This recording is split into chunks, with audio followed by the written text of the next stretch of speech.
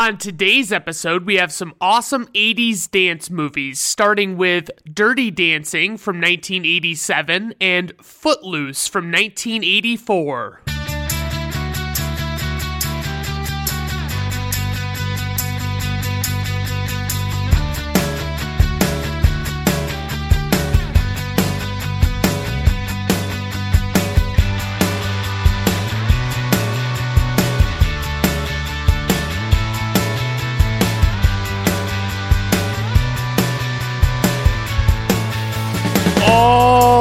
Alright everyone, welcome to Brandon at Random Reviews. I am your host, Brandon Griffiths. Thank you for stopping by. I do appreciate it. Today on the show, like I said, we've got some slick 80s dance flicks, and I just absolutely love them.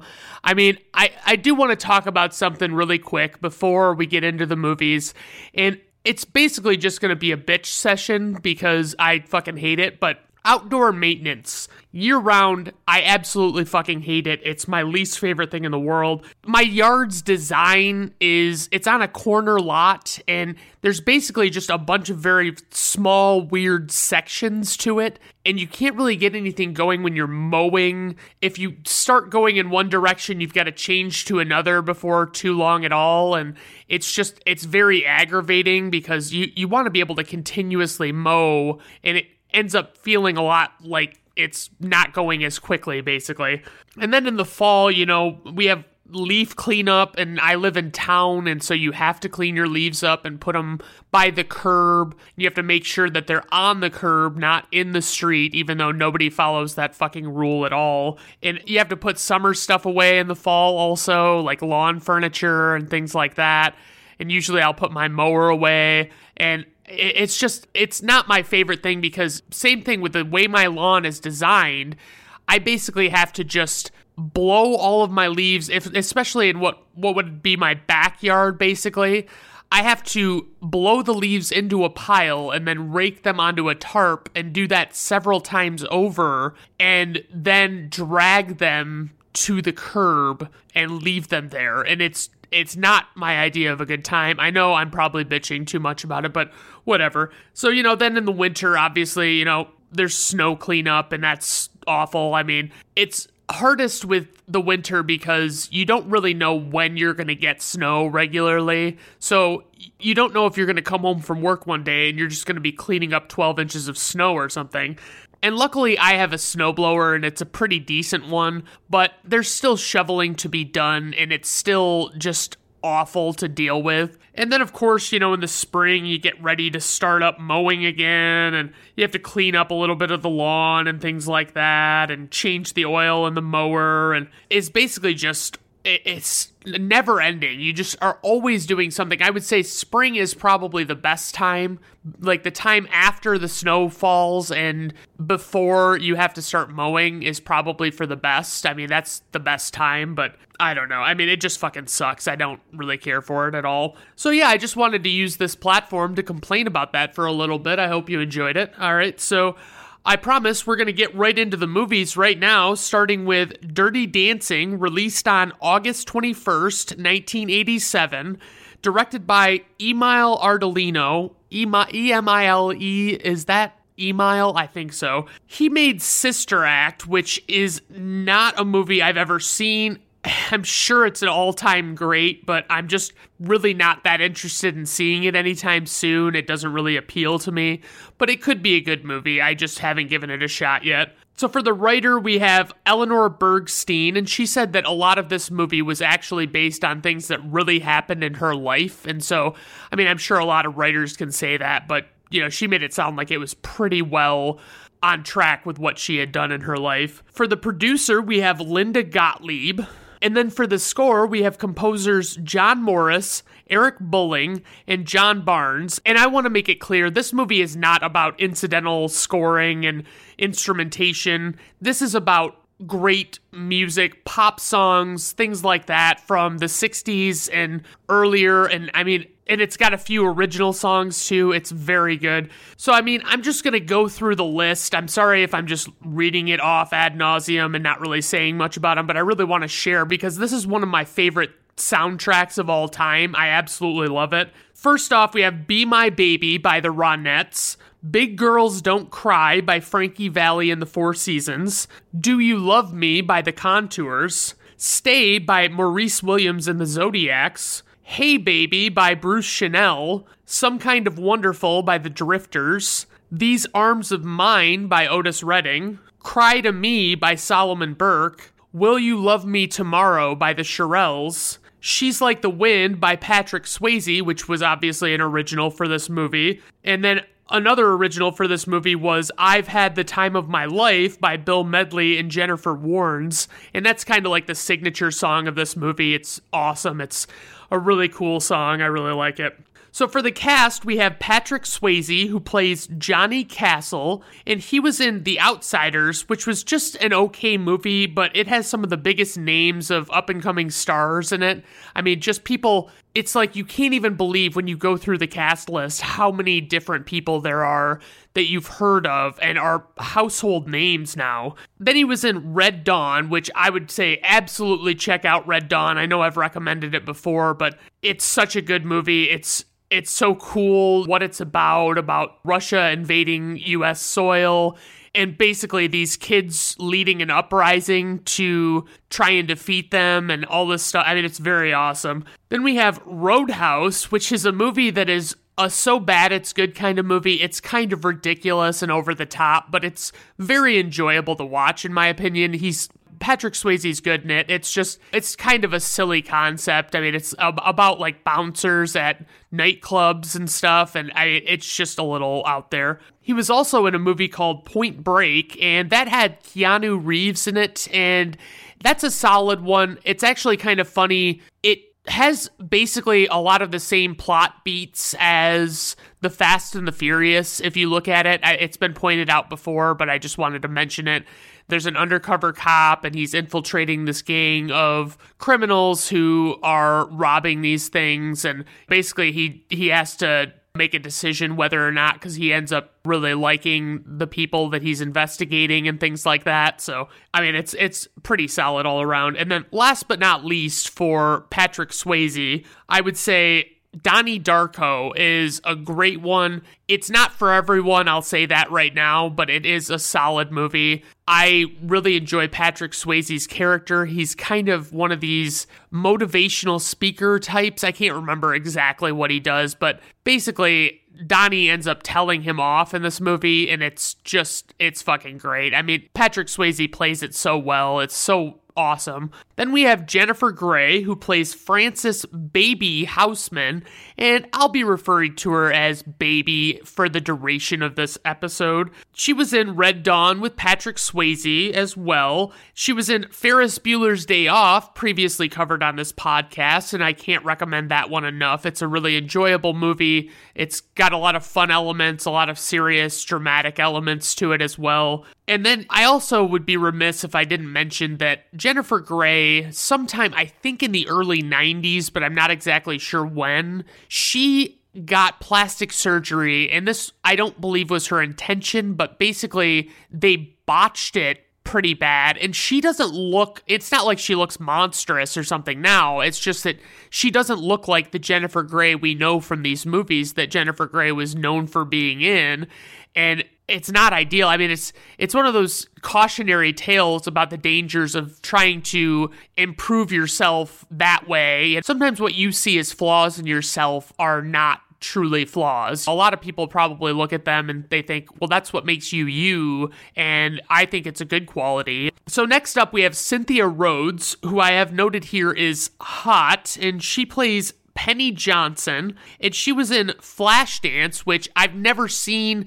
I'm kind of tempted to. I'd almost like to see it, but I don't really know for sure if it's actually worth my time, so I'm kind of apprehensive about it. She was in Staying Alive, the sequel to the film Saturday Night Fever, and it also stars John Travolta, and it is terrible. And it was directed by Sylvester Stallone, and it has a bunch of Frank Stallone songs in it, if I recall correctly, and it is just ridiculous. I mean, it is not a good movie. Then we have Jerry Orbach, who plays Dr. Jake Houseman, who is Baby's dad, and he was the voice of Lumiere in Beauty and the Beast from 1991, the animated one, and he was also Lenny Briscoe on the show Law and Order for several years. I want to say over a decade, but I'm not absolutely positive on that.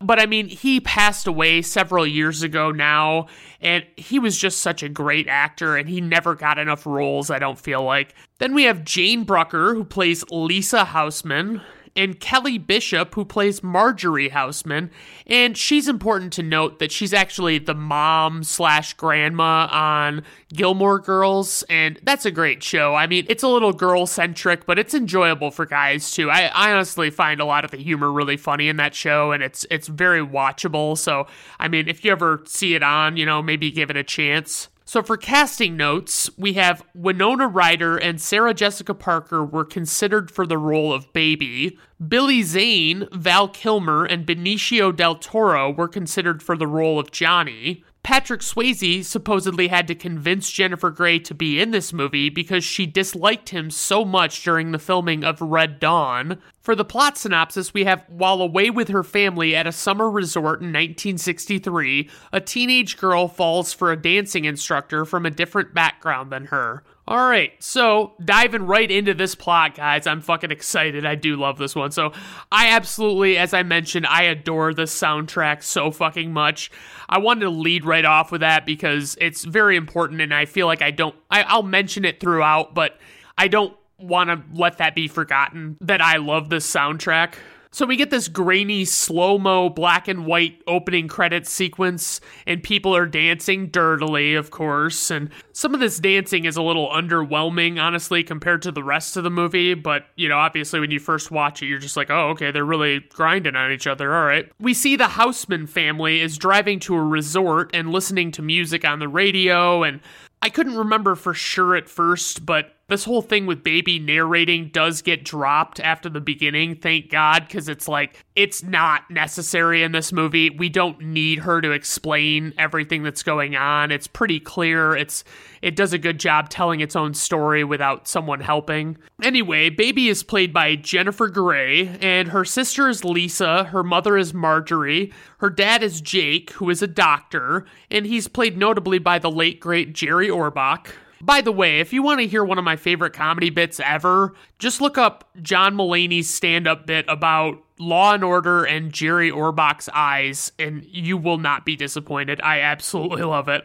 Baby establishes that our story is set in 1963, before Kennedy was shot and a bunch of other 60s shit was happening. Baby's into a bunch of Peace Corps type causes, and she really just wants to change the world. And Baby's sister is the absolute most insufferable person, but we'll get into that in a little bit. The upper middle class white people dance lessons Baby goes to when she gets settled at the resort are exactly what you would expect them to be, pretty much.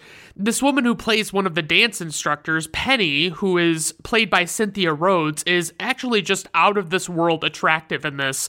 Not even by 80s standards, but just like any standards whatsoever. Baby goes out to look around and she sees the man that runs the resort. Max is like pep talking the waiters, but he can't see her, and I'm assuming if he could see her, he would probably stop saying what he's about to say. He's basically laying the groundwork for what a piece of shit he is and what the waiters' jobs are, which is to also be pieces of shit, as you'll find out. He tells them to stay in line and show the rich daughters a good time, even if they're total uggos. Johnny Castle, played by Patrick Swayze, walks through and makes a snide remark, and Max stops him. Johnny is cool, which is evidenced by his choice to wear sunglasses inside. I mean, I've been there, bro. I used to do that all the time, but it wasn't probably for the reason you're doing it. Max tells Johnny to stick to teaching only the kind of dance lessons that he's supposed to.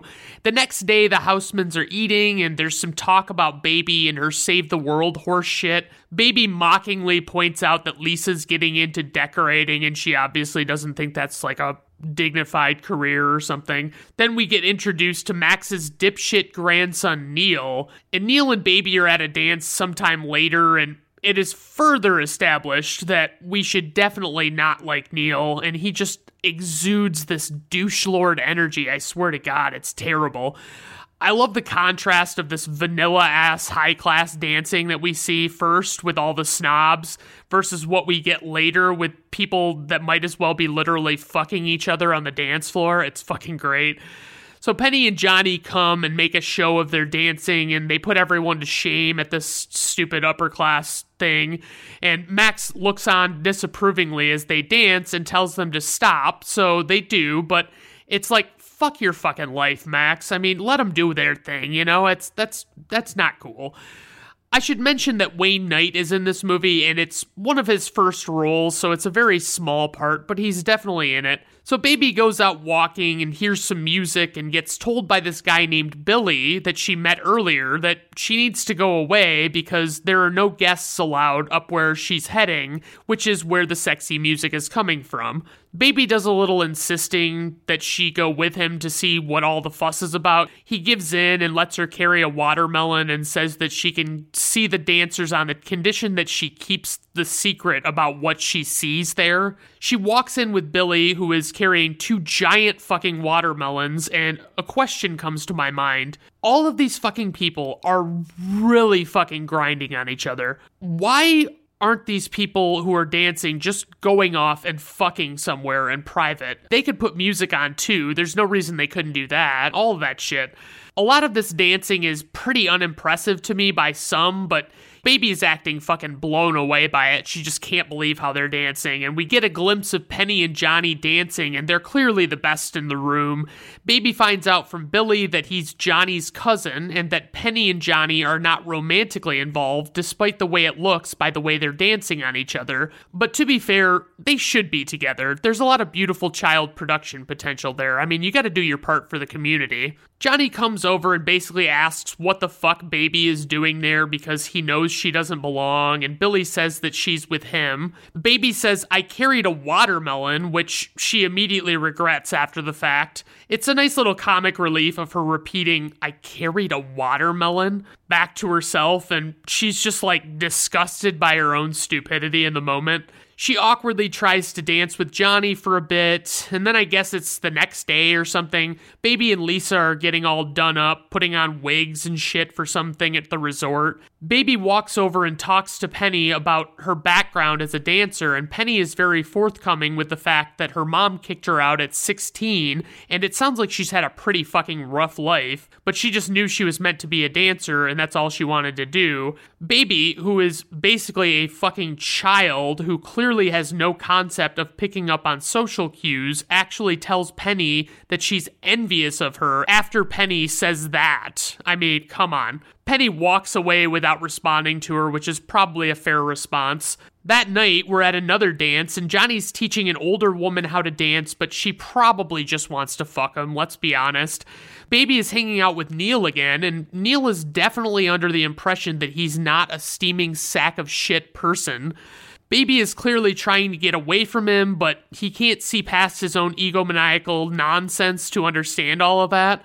Neil thinks that he's going to show Baby the ropes of life while bragging about the hotels that he's going to inherit. Neil and Baby go into a kitchen to get food, and Baby sees Penny crying in a heap on the floor, and you just know that she must have done something other than, like, lose a contact or something. Neil is completely oblivious to this, as, you know, he really only cares about Neil, so he doesn't even notice what's going on.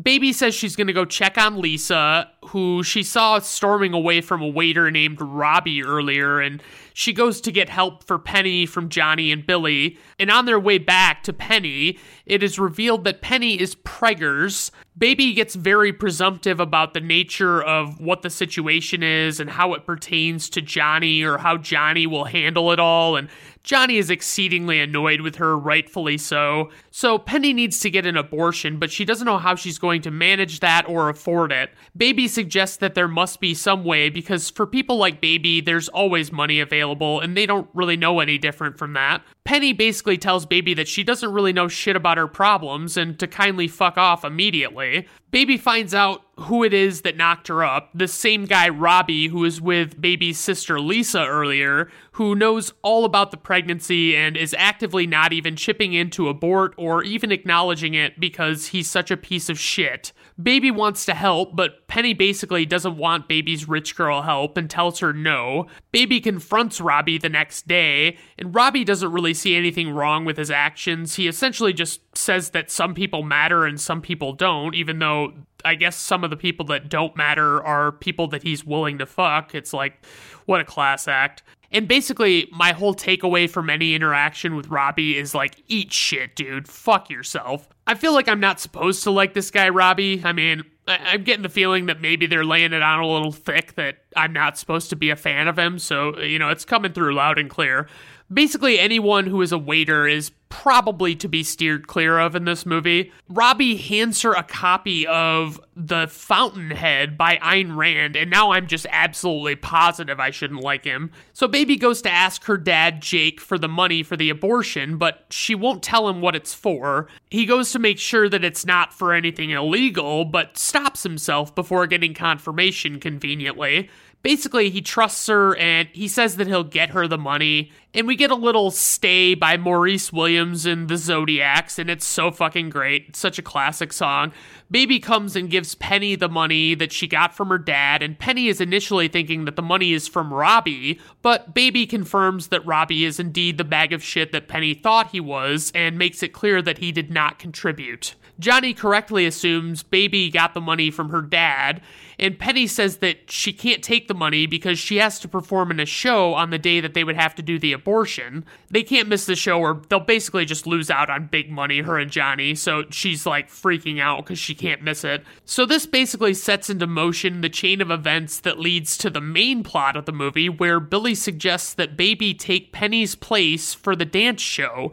So here we go, it's fucking non-abortion plot time. All right, Johnny begins teaching Baby the dance routine, and Johnny is very stern and demanding and also very impatient with Baby as he tries to teach her to do basic dances. Like, I'm sorry, you could be naturally good at dancing and not learn these dances in only a few days that well. But I gotta say, Jennifer Grey is not usually overly attractive, but when she's rocking this tight dark pink tank top and short shorts while dancing on the steps, she looks incredible. She actually looks great a lot of times in the sequence. The song Hungry Eyes comes on, and I Can Feel the Magic Between You and I, Dirty Dancing. I absolutely fucking love it.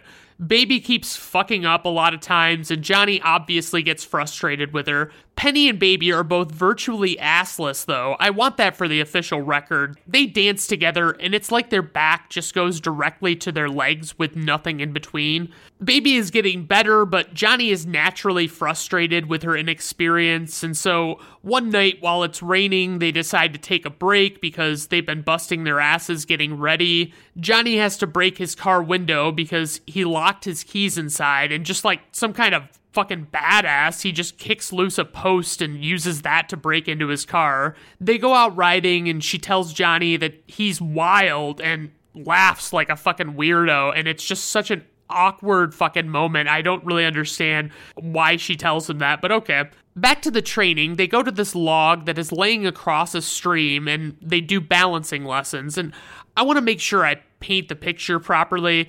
The log is high above the stream, like it could be used as a bridge to get from one side of the stream to the other, and it would not be fun to fall off of, and it's not super big, so it's probably extra hard to balance on. So Johnny talks a bit about how he became a dance instructor, and Patrick Swayze doesn't get enough credit for his performance in this. It's top notch, honestly. So they dance on this log to keep balance, and it's unclear if they can actually hear the music that's playing. I assume not, but I don't know for sure. They start practicing this signature move where Johnny lifts Baby up by her midsection and holds her above his head, and they initially start practicing on land in a field, and then they move to the water, and I guess the water would be easier because you don't have to worry about falling all the way down, you just land in the water. But anyway, Baby is with Penny later, and Baby is freaking out about remembering everything that she needs to do with a dance. Penny clears the air with Baby that, despite despite what the perception is, she doesn't actually sleep around, and Penny reveals that she is scared about the abortion procedure, and we see a little glimpse of Baby and Johnny dancing at a show, and Baby is just sucking it up pretty fucking bad. I'd like to learn to dance, but Patrick Swayze is no longer with us, so I guess I really can't do that. I mean, no one else could teach me like he could. And I really don't want to undersell how bad Baby dances at this show. She forgets everything she's learned, and it's just like she looks lost out there. It's not good. So she definitely doesn't do the big lift, which is important. And then afterwards, Johnny and Baby are in the car, and he doesn't give her too hard of a time about how she did, and actually tells her that she did good despite what we actually saw, which was kind of complete and utter trash, if you ask me. They come back to the resort, and Billy tells Johnny that Penny is in fucking rough shape after her back alley abortion that they thought was supposed to be more legit. They paint up a pretty ugly picture of how the procedure went down. Penny is in a lot of pain, and Baby runs to get her dad since he's a doctor. Jake comes in and takes charge of the situation. Johnny says that he takes full responsibility for Penny, and Jake is very judgy on his way out and doesn't say anything to Johnny at all. Jake tells Baby that she's not the person he thought she was and wants to know if that's where his money went, but I think he knows that it is most definitely where his fucking money went. He says he doesn't want to see her around those people anymore, and he walks away in anger and doesn't want to talk about it at all with her. Baby goes to see Johnny at his bunk, and Johnny is shirtless because he's Patrick Swayze and he can pull that kind of thing off. Baby tells Johnny that she's sorry about the way her dad treated him specifically, and Johnny just basically says that the reason people treat him like nothing is because he is nothing. And naturally, Baby tells him that that's not true, and Baby still fundamentally doesn't really understand the differences in their life situations. She tells Johnny she's afraid of leaving and never feeling about anyone the way she does about him for the rest of her life. Then they commence dancing, which will undoubtedly lead to fucking, and I mean, it was bound to happen eventually. I read that everyone in this movie was playing a lot younger than they are in real life, but luckily they don't really harp on ages too much because I can buy them being young enough to play these roles. So at breakfast the next morning, there's a lot of awkward silence with the Housemans. Jake and Baby aren't really speaking to each other, and then Jake announces that they are leaving sooner than expected and will miss the big show that they put on at the end. Then he gets a lot of vocal opposition from Lisa and Marjorie, and he backs down and they decide to stay. Baby goes to check on Penny, and Johnny comes.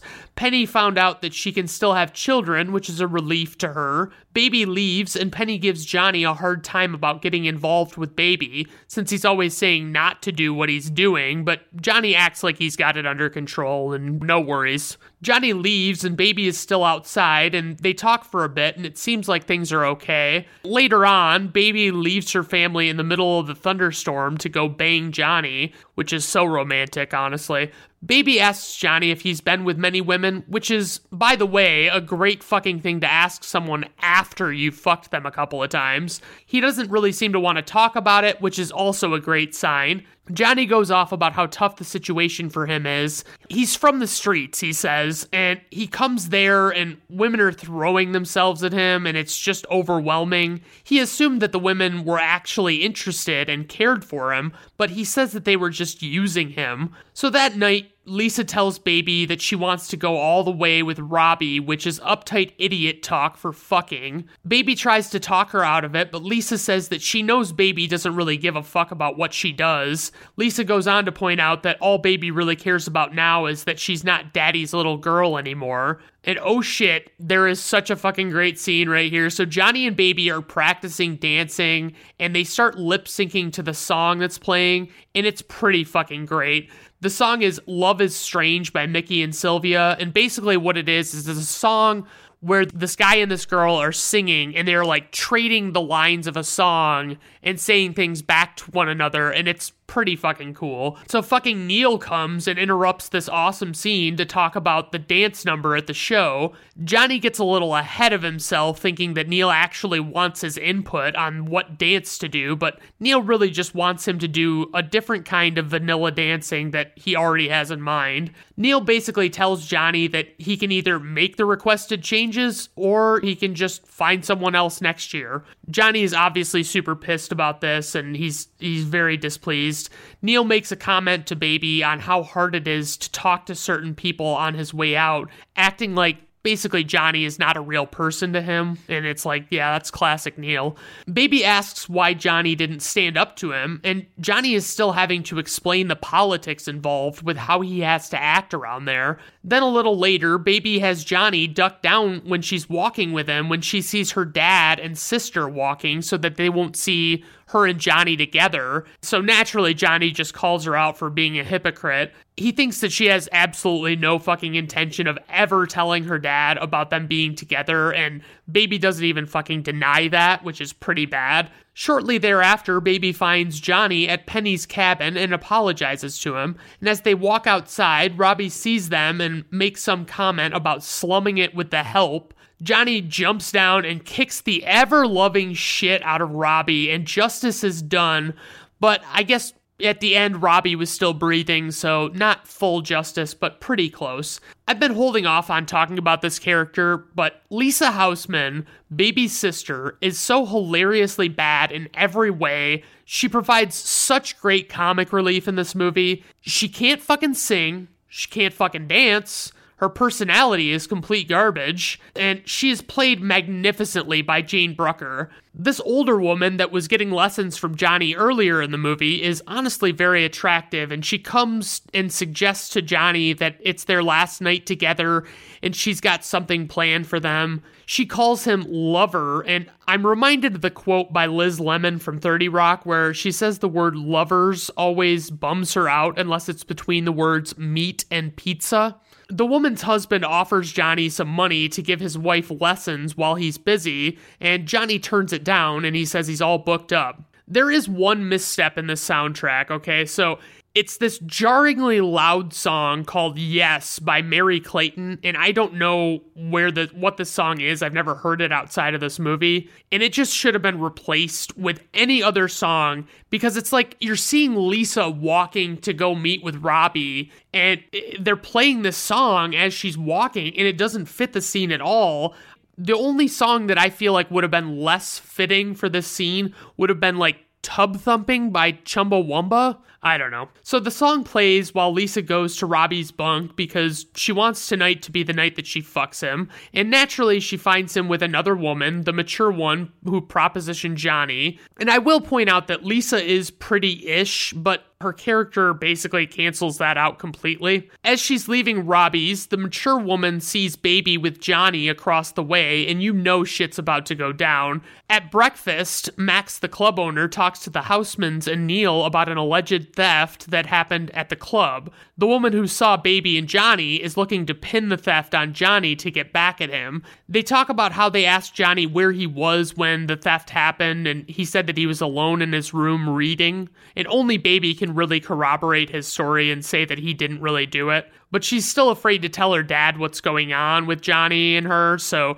Baby says that she knows he didn't do it, but Neil says to keep out of it because he's a condescending ass face. And Baby tells Jake that she knows Johnny didn't do it, but she won't say how she knows, and she just wants her dad to trust her, but Jake doesn't really go for it after the whole abortion dealie. Baby accuses an old couple of the theft, and Max and Jake tell her that she's way out of line. So Baby breaks down and tells Max and Jake she knows Johnny didn't do it because he was in his cabin with her when it supposedly happened. Baby comes to talk to her dad and says that she's sorry about lying, but she says that he lied to her too. She says that he told her that everyone was alike and deserved a fair break, but he apparently only meant for people like him and his social status. She says that he can't just keep giving her the silent treatment and that he has to love her unconditionally, basically. She says that she's sorry and she storms off crying. So Jerry Orbach says absolutely nothing in the scene, but his performance is amazing. Like, the dad emotion he conveys through silence and through his eyes, wow, it's fucking great. So Johnny comes to see Baby, who is sleeping in a cabin later, and Johnny says that they found the old couple and fingerprinted them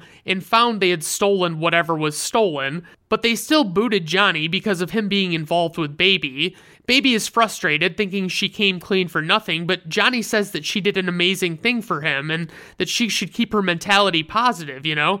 Johnny goes to see Jake, and Johnny wants to say his piece before he has to go, and Jake gets really fucking worked up over everything that Johnny says, and he just says Johnny doesn't really know shit about him, but it really does seem like Johnny kind of does know some things about him. Jake criticizes Johnny for what happened with Penny, assuming that Johnny did all of that, and can't believe that he moved on to Baby from there. Johnny feels like he's not going to win since Jake won't believe him, so he basically just walks away. And Jerry Orbach killed it in this scene too. It's fucking amazing. Then when Baby says goodbye to Johnny, we get Patrick Swayze's soothing She's Like the Wind playing, and it's so fucking great. And at the farewell show, Lisa actually looks pretty fucking decent in her little outfit, but her singing just cancels that right out. Jake leaves the table to go give Robbie a gift and wishes him good luck with med school, and then Robbie thanks Jake for helping with the Penny situation, and Jake is just taken aback. He's pretty fucking astounded to learn that Robbie was responsible for that, and he takes the gift back from him and walks away. And by the way, this song that the staff is singing for the farewell show is legitimately awful and has no redeeming qualities. Like, the lyrics, melody, and dances are all straight up garbage, but it fits with their shitbag culture. Johnny shows up to the show and of course says nobody puts Baby in a corner to Jake like a pimp, and takes Baby to the stage and interrupts the lovely song. And I don't really know why him saying nobody puts Baby in a corner is significant. I don't think it's like a callback or anything. Maybe my sister can explain it to me. Yeah, I'll ask her. So Johnny announces that he's still doing the final dance despite being told not to, and he gives a little speech about how great Baby is. And then we get this spectacular fucking dance to the song I've Had the Time of My Life by Bill Medley and Jennifer Warnes. And it's a fucking intimate dance, and Johnny and Baby just seem to be really enjoying themselves.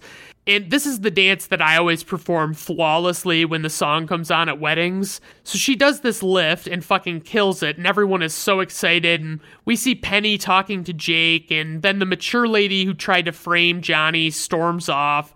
Jake comes and sort of apologizes to Johnny. He says that he knows that Johnny wasn't the one who got Penny into trouble, but all he says is, "When I'm wrong, I say I'm wrong," and tells Baby that she looked great out there dancing. But really, if you're not saying the words, "I'm sorry," then you're not actually apologizing at all. I don't give a shit if you think that you have your own little way of apologizing. Saying what Jake says is not an acceptable apology. Just remember that, please. Okay, so then we seem to have reverted back to some lame vanilla dancing before the end credits, and that's the end of the movie. So praise for this movie. Obviously, the soundtrack is amazing. The overall watchability of this movie is through the roof. I always enjoy it. When I put it on, I'm like glued into what is going on, and that's an ideal way to view a movie. The character development is pretty fucking great, and there are so many underrated performances in this movie. I feel like it gets kind of written off as a chick flick about dancing. So for criticism, I would just say the one song called Yes by Mary Clayton that feels way out of place in the scene where it's featured is my only real problem with this movie, but it's not a huge knock. Trivia: Patrick Swayze was offered $6 million to reprise Johnny for a sequel. Swayze wasn't a fan of sequels and turned it down. Director Emile Ardolino only wanted experienced dancers in the film to avoid the problems of using dance doubles, which occurred in Flashdance from 1983. Patrick Swayze wore a girdle to look thinner and younger in some scenes. The song I've Had the Time of My Life was voted number 86 on the American Film Institute's 100 Years, 100 Songs. The film's soundtrack started an oldies music revival, and demand for the album caught RCA Records by surprise. According to Frank Previtt, before a single had even been released, there were 1 million copies on backorder. The Dirty Dancing album spent 18 weeks on the Billboard 200 album sales chart and went platinum 11 times, selling more than 32 million copies worldwide. It spawned a follow-up multi-platinum album in February of 1988 titled More Dirty Dancing. One little IMDb nugget, I love this one. So, the crew had to make up Cynthia Rhodes to look worse during the agony scene because she was too beautiful without makeup to look convincing. Like, yeah, okay, I mean, I'm sure they probably would have made up most people or most actresses in that situation, but, you know, I love that you're just taking this opportunity to go above and beyond and call Cynthia Rhodes hot, and I mean, that's fair. So for info and ratings, we have a runtime of 100 minutes, a budget of $6 million, opening weekend $3.9 million, worldwide gross $64.6 million, IMDb rating 7.0, Rotten Tomato critics score 71%, Rotten Tomato audience score 90%. Personal rating, 5 out of 5 stars. I love this fucking chick flick. It's my favorite. Oh, yeah. All right, guys. Now let's move on to Footloose. Released on February 17th, 1984,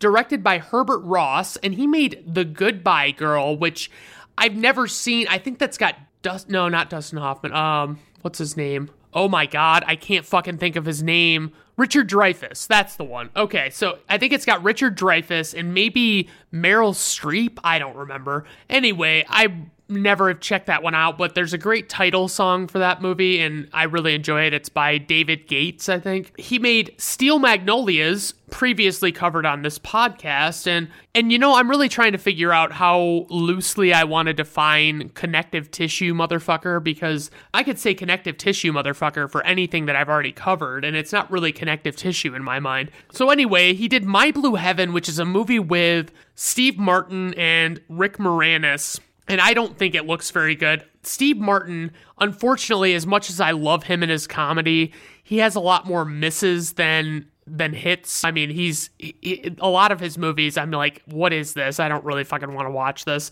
And also, he did Boys on the Side, which is a favorite of my mom's that me and my sister talked about on the Steel Magnolias episode. For the writers, we have Dean Pitchford, and producers Louis J. Ratchmill and Craig Zaden. For the score, we have music by Tom Snow, Jim Steinman, Kenny Loggins, and Dean Pitchford. Wow. I mean, I didn't even realize this, but Dean Pitchford was actually a writer on this movie, and he was credited with doing some of the music in some capacity. That's pretty cool. So anyway, for the cast, we have Kevin Bacon, who plays Ren McCormick. And I remember, okay, so I watched Tremors, that he is the star of, and I really enjoyed that movie. It was kind of silly and over the top, but it was an enjoyable movie. He was also in Apollo 13, which is just one that you absolutely have to check out. I mean, I'm sorry, if you watch that movie and you don't think it's a good movie, I don't understand you. And then I also need to revisit Sleepers and Mystic River by him, because those ones,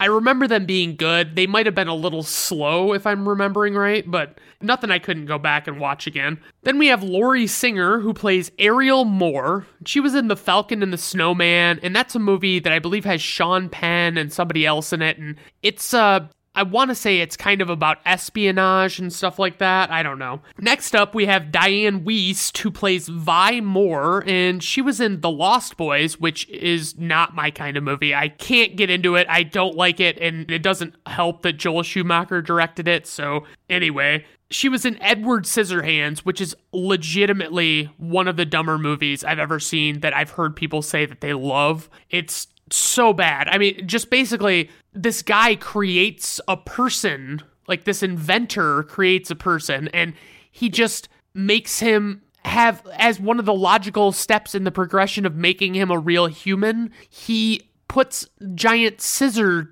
things on his hands, and it's like, why? Why are you doing this? So anyway, then she was also in Practical Magic, which is a decent one. I think one of the social media people that I follow is Lane Moore, who I absolutely adore, and she loves this movie, and I don't have as big of a connection with it, so I can't quite get there. She was also in The Mule, which is a quintessential Clint Eastwood movie. It's pretty slow, but it's an enjoyable concept, and it's got a lot of intense scenes and stuff. It's just, the pacing is awful. So next up, we have John Lithgow, who plays Reverend Shaw Moore, and he was in Santa Claus the movie, and I believe that was with Dudley Moore. I don't know. I remember watching it in school, and it was pretty fucking bad. He was in Terms of Endearment, which I still need to check out. It seems like it's probably a very sad movie, and I don't usually go all in on stuff like that very quickly. And obviously, you know, a big thing for him was he was in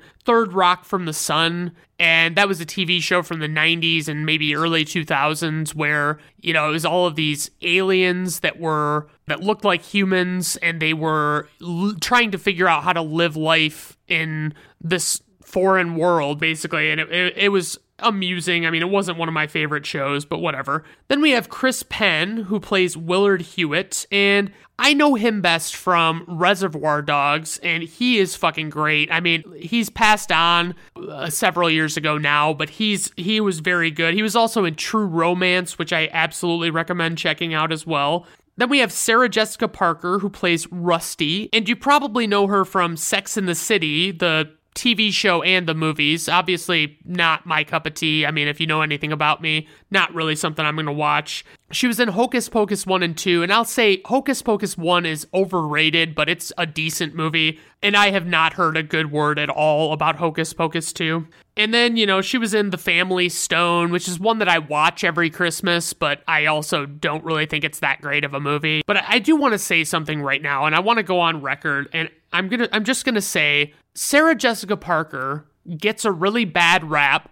A lot of people claim that she's very unattractive, and I would say she is not like upper echelon hottie status, but she is a good-looking person, especially like when she's dolled up and looks young in Hocus Pocus. She looks phenomenal. Like, she looks really good, and I don't give a shit. Like, I'm sorry, I don't want to hear any opposition on this. That's just the way I feel. So, casting notes, Rob Lowe and Tom Cruise were both slated to take the lead role of Ren, but were ultimately unable to star. Lowe suffered an injury, and Cruise was busy working on all the right moves.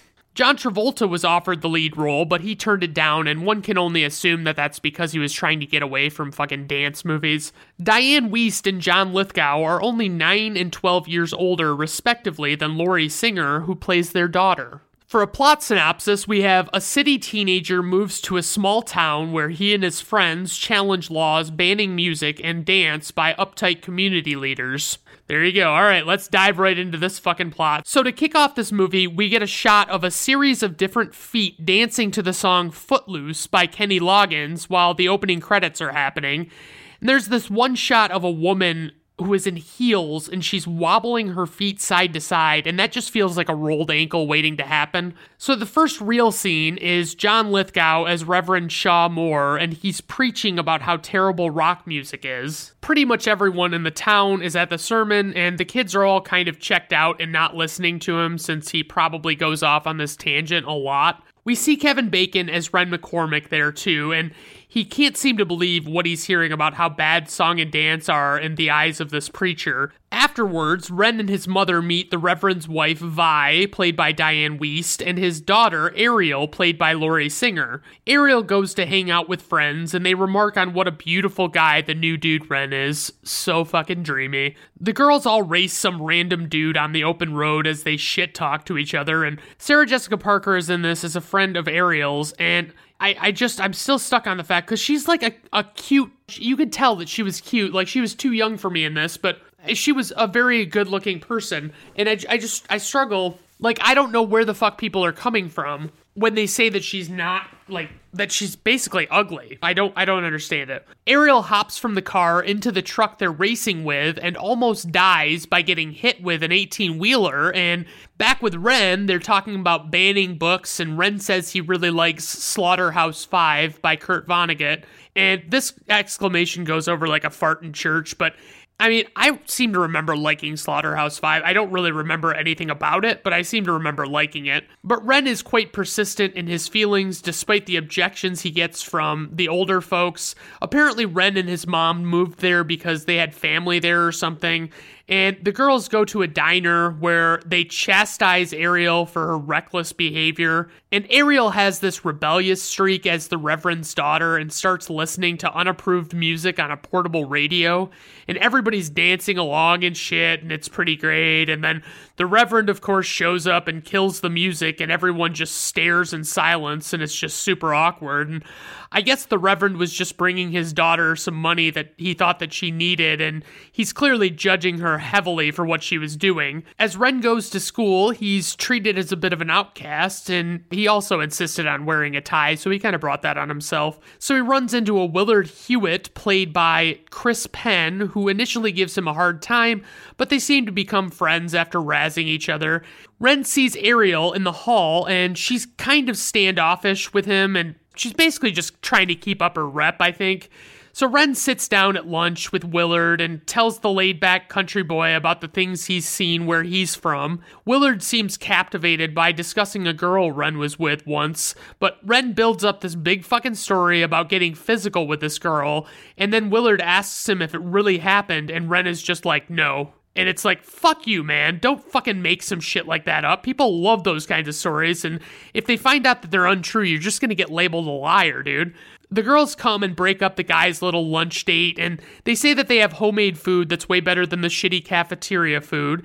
And as Ren sits down with his new group of friends, he learns the startling fact that dancing is actually literally against the law in their small town, and he can't fucking believe it.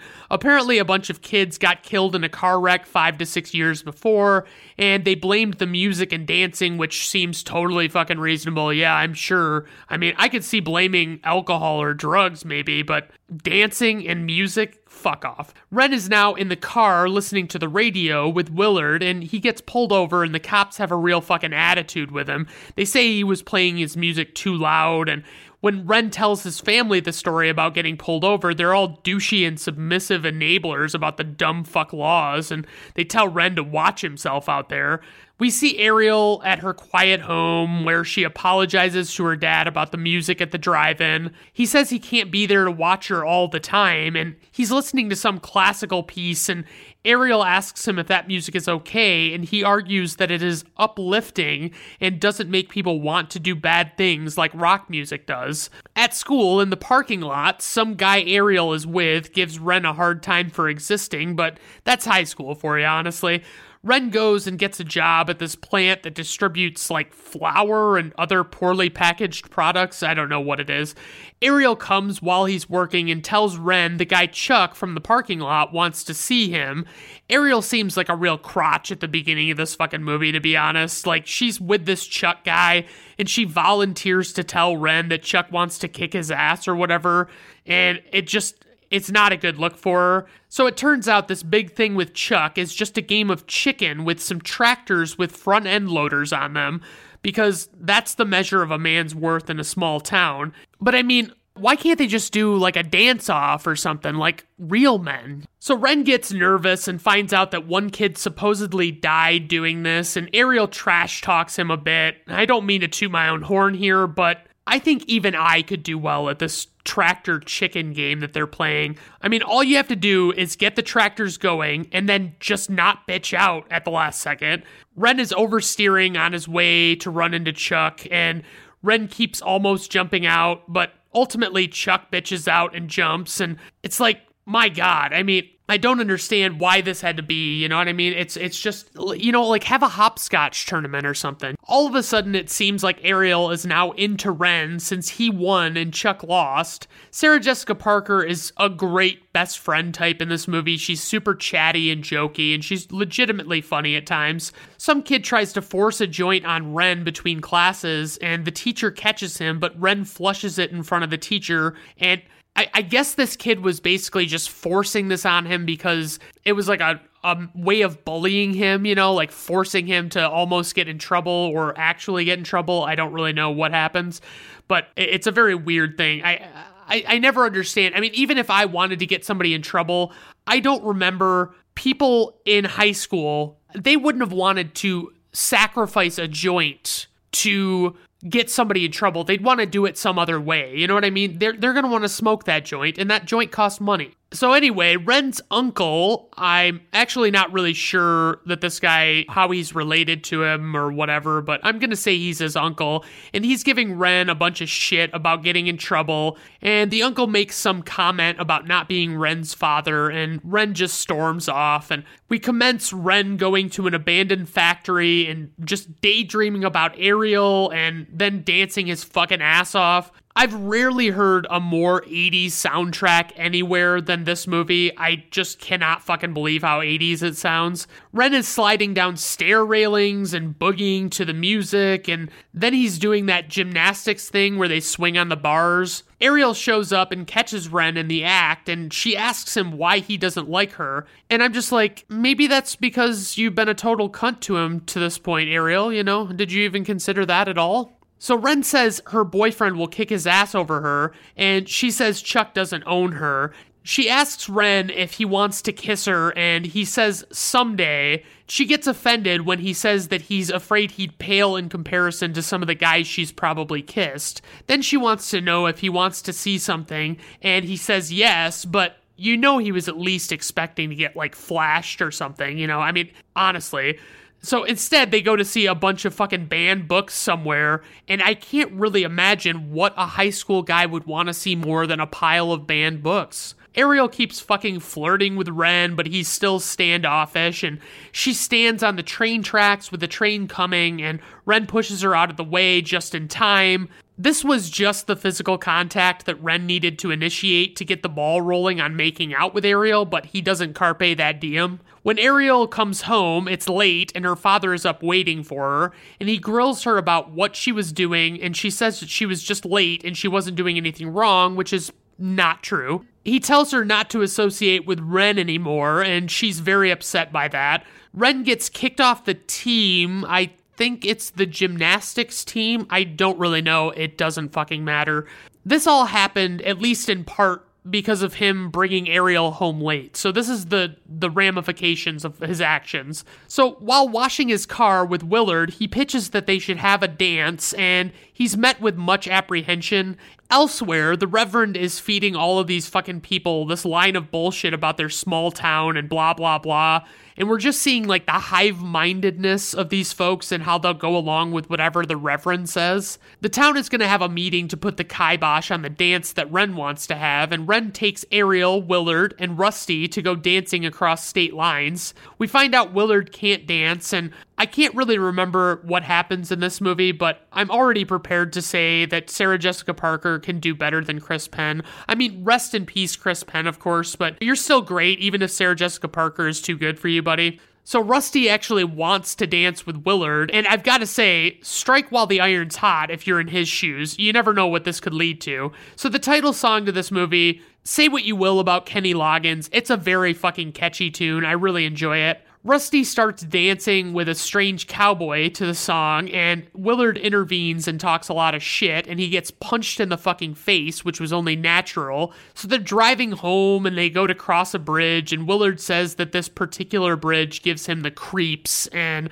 I'm like, okay, I mean, why this bridge? And apparently this bridge is where the accident that started the whole music and dance ban happened. So about 5 years ago, these kids were drunk, and their cars went over the bridge, and they all died, and the Reverend went fucking nuts. Apparently, Ariel's older brother was one of the kids who died, which is why the Reverend seemingly has such a personal stake in this ban on dance and music. And whenever I see Diane Wiest, I just know that I'm not gonna like her or her character. I'm just not a big Diane Wiest fan, honestly. Ariel is talking back to her dad at home when he's hassling her about where she was, and he slaps her in the name of the Lord. But the Reverend is very troubled by his own behavior, and his wife tries to comfort him, and she points out that Ariel is much like her father. She points out that he's a good preacher for the masses, but he kind of sucks at the individual level, basically. These guys find Ren and start hassling him about trying to get the dance going, and some nice guy comes and breaks it up. And later on in the locker room, it's suggested that Ren speak in front of the city council to plead the case for the dance. Ren vows to teach Willard to dance, and I haven't caught if they call Willard anything for short, but Willard is an awful name to go by. So anyway, we get a big montage of dance lessons, and naturally old Willie boy starts to improve. Some guy brings a book that was found in the school to the Reverend's attention because he says it's inappropriate and should be burned. We start to see the beginnings of the Reverend being reasonable. Chuck confronts Ariel because I guess she hadn't broken up with him yet, which it's like, come the fuck on. Even if he's a douche, you gotta break it off. That's just standard. He doesn't take it very well. She hits him, and then he clocks her and knocks her down, and And then she tries vandalizing his truck, and it's a real fucking unpleasant situation. Ariel goes to Ren, and he comforts her, and she's all bruised up from the interaction with Chuck. She kind of lets on that she wants Ren to do what he's doing with the dance just to get back at her dad. Ren says he doesn't like that. He wants it to be more of a broad fuck you to a larger group of people, which I can respect. And I've never thought I'd be that guy, but Kevin Bacon needs a fucking haircut in this movie. It's in that weird betweeny phase where it's not really long, but it's not short either. Oh, and he finally kisses her, but she's all bruised up, so I mean, why did you wait until then to kiss her? That's just fucking weird. So apparently we just never see the Reverend react to Ariel being beaten up by Chuck, and if not, why can't we get some of that? Because it would really do a lot for his character, I think. The kids are really pushing for support at the town council meeting, and Ren is nervous about speaking at the council. I mean, fucking public speaking is the worst. I can't even fucking imagine. I've gotten way better about it, but it's not easy. So Ariel gets him a holy Bible with all of this stuff clearly outlined to use for the meeting, and then somebody, probably Chuck and his friends, throw a brick into Ren's house's window that says burn in hell on it. So Ren's mom has actually lost her job, we find out, because of Ren's behavior. And the uncle tells Ren basically this goes to show him what happens when he acts like a human being in this town. Ren has a heart-to-heart with his mom, and he says that he originally thought when his dad threatened to leave, it was because of him. So Ren tried to change things to make his dad stay, but his dad still obviously left. And then he felt like it made no difference what he did, so what the fuck was the point in trying to do anything? But now this whole thing with the dance feels like he really could enact change and make a difference in his eyes. At the town council meeting, Ren moves that the laws be abolished, and the Reverend obviously objects based on all of the perceptions that he has regarding the destructive nature of certain types of music. The Reverend's wife defends Ren's right to be heard openly in front of the whole town, and Ren officially gets up to the microphone, and he is basically making out with this fucking mic. Like, if you can feel metal on your lips when you talk into a microphone, you are way too close, man.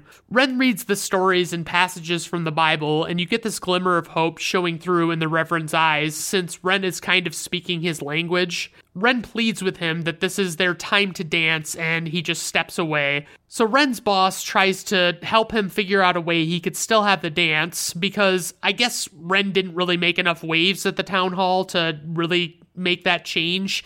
So Ariel goes to see the Reverend practicing his preaching, and they have a little heart-to-heart about what it is he does and what he justifies believing. The discussion gets pretty heated, and Ariel reveals that she's not a virgin, but they're interrupted by someone who tells the Reverend about a book burning going on, and the Reverend goes and pleads with the people that they aren't accomplishing jack shit by doing what they're doing. So he sends everyone home, and he seems wicked conflicted, and we join midway through Ren sitting down with the Reverend, briefly trying to find some common ground with him, but he doesn't really make a ton of progress. I would have really liked to have gotten a lot more of this fucking conversation. I feel like we got shortchanged just catching the tail end of it. This should have been like a flagship moment in this fucking movie where it's like, this is a big deal that this is happening, but it was played off like it was just a minor scene. So it turns out that Ren was actually initially asking if he could take Ariel to prom, and John Lithgow really is fucking nailing this movie at this point. I mean, he's doing pretty fucking well.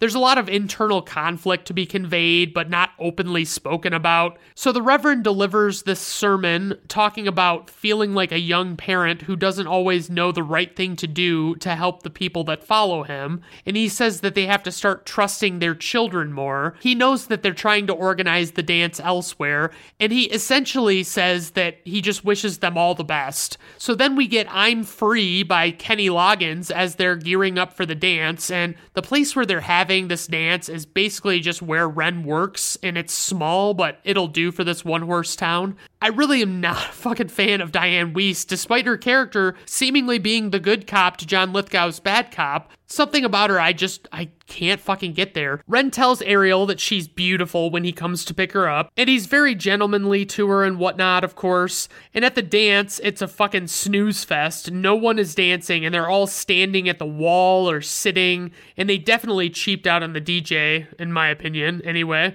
Then Ren and Ariel start slow dancing, so others join in, and the Reverend and the Missus come by to see the excitement, and we still have the loose end to tie up of Chuck and company throwing bricks into Ren's house.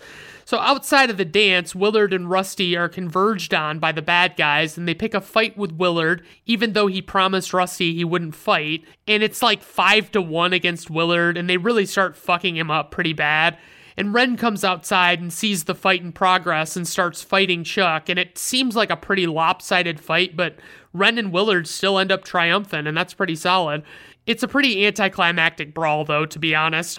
Ren goes back inside and really gets the party rolling, and I want to be a good dancer, but every time I fucking try, I look like those characters from Peanuts, just dancing, like dipping my head down, and it just looks ridiculous. So anyway, we basically get a bunch of people dancing to close out the movie, and everyone seems happy, but they know the unflinching nature of life's other obstacles are still ahead of them. The end. Okay, so praise. The ridiculous plot. I mean, it's ridiculous, but apparently it could happen. The arguments against the law are great. I love that he uses the Bible as his argument for his stance.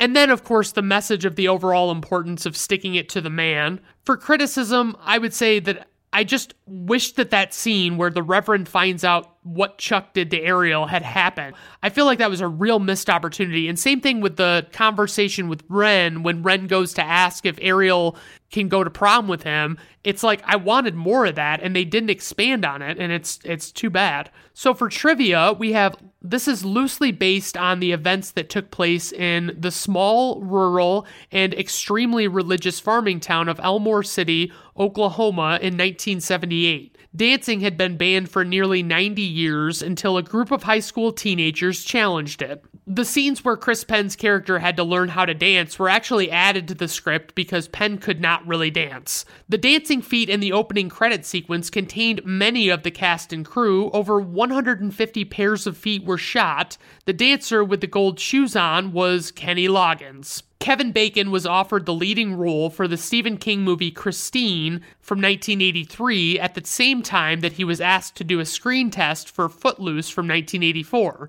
The producers had to convince Bacon that turning down a sure role in Christine for a part that he might not even get in Footloose was the wiser choice. The producers told him that if he got the part for Footloose, the role would make him a star. 30 seconds into the screen test, Bacon had been offered the part. It is said that Kevin Bacon often actually tips DJs to not play the title song to this movie, so he isn't expected to dance to it if he attends events. That's pretty amazing. All right, so info and ratings. We have a runtime of 107 minutes, budget $8.2 million, opening weekend $8.6 million, worldwide gross $80 million, IMDb rating 6.6, Rotten Tomato critic score 52%, Rotten Tomato audience score, 71%. Personal rating, 4.5 out of 5 stars. I do adore this one. It's fantastic.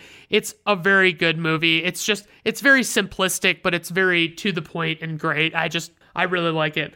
All right, everyone. Well, I appreciate you listening to the episode. And of course, as always, suggestions, requests, blah, blah, blah. Well, I hope you have a good rest of your day. Bye now.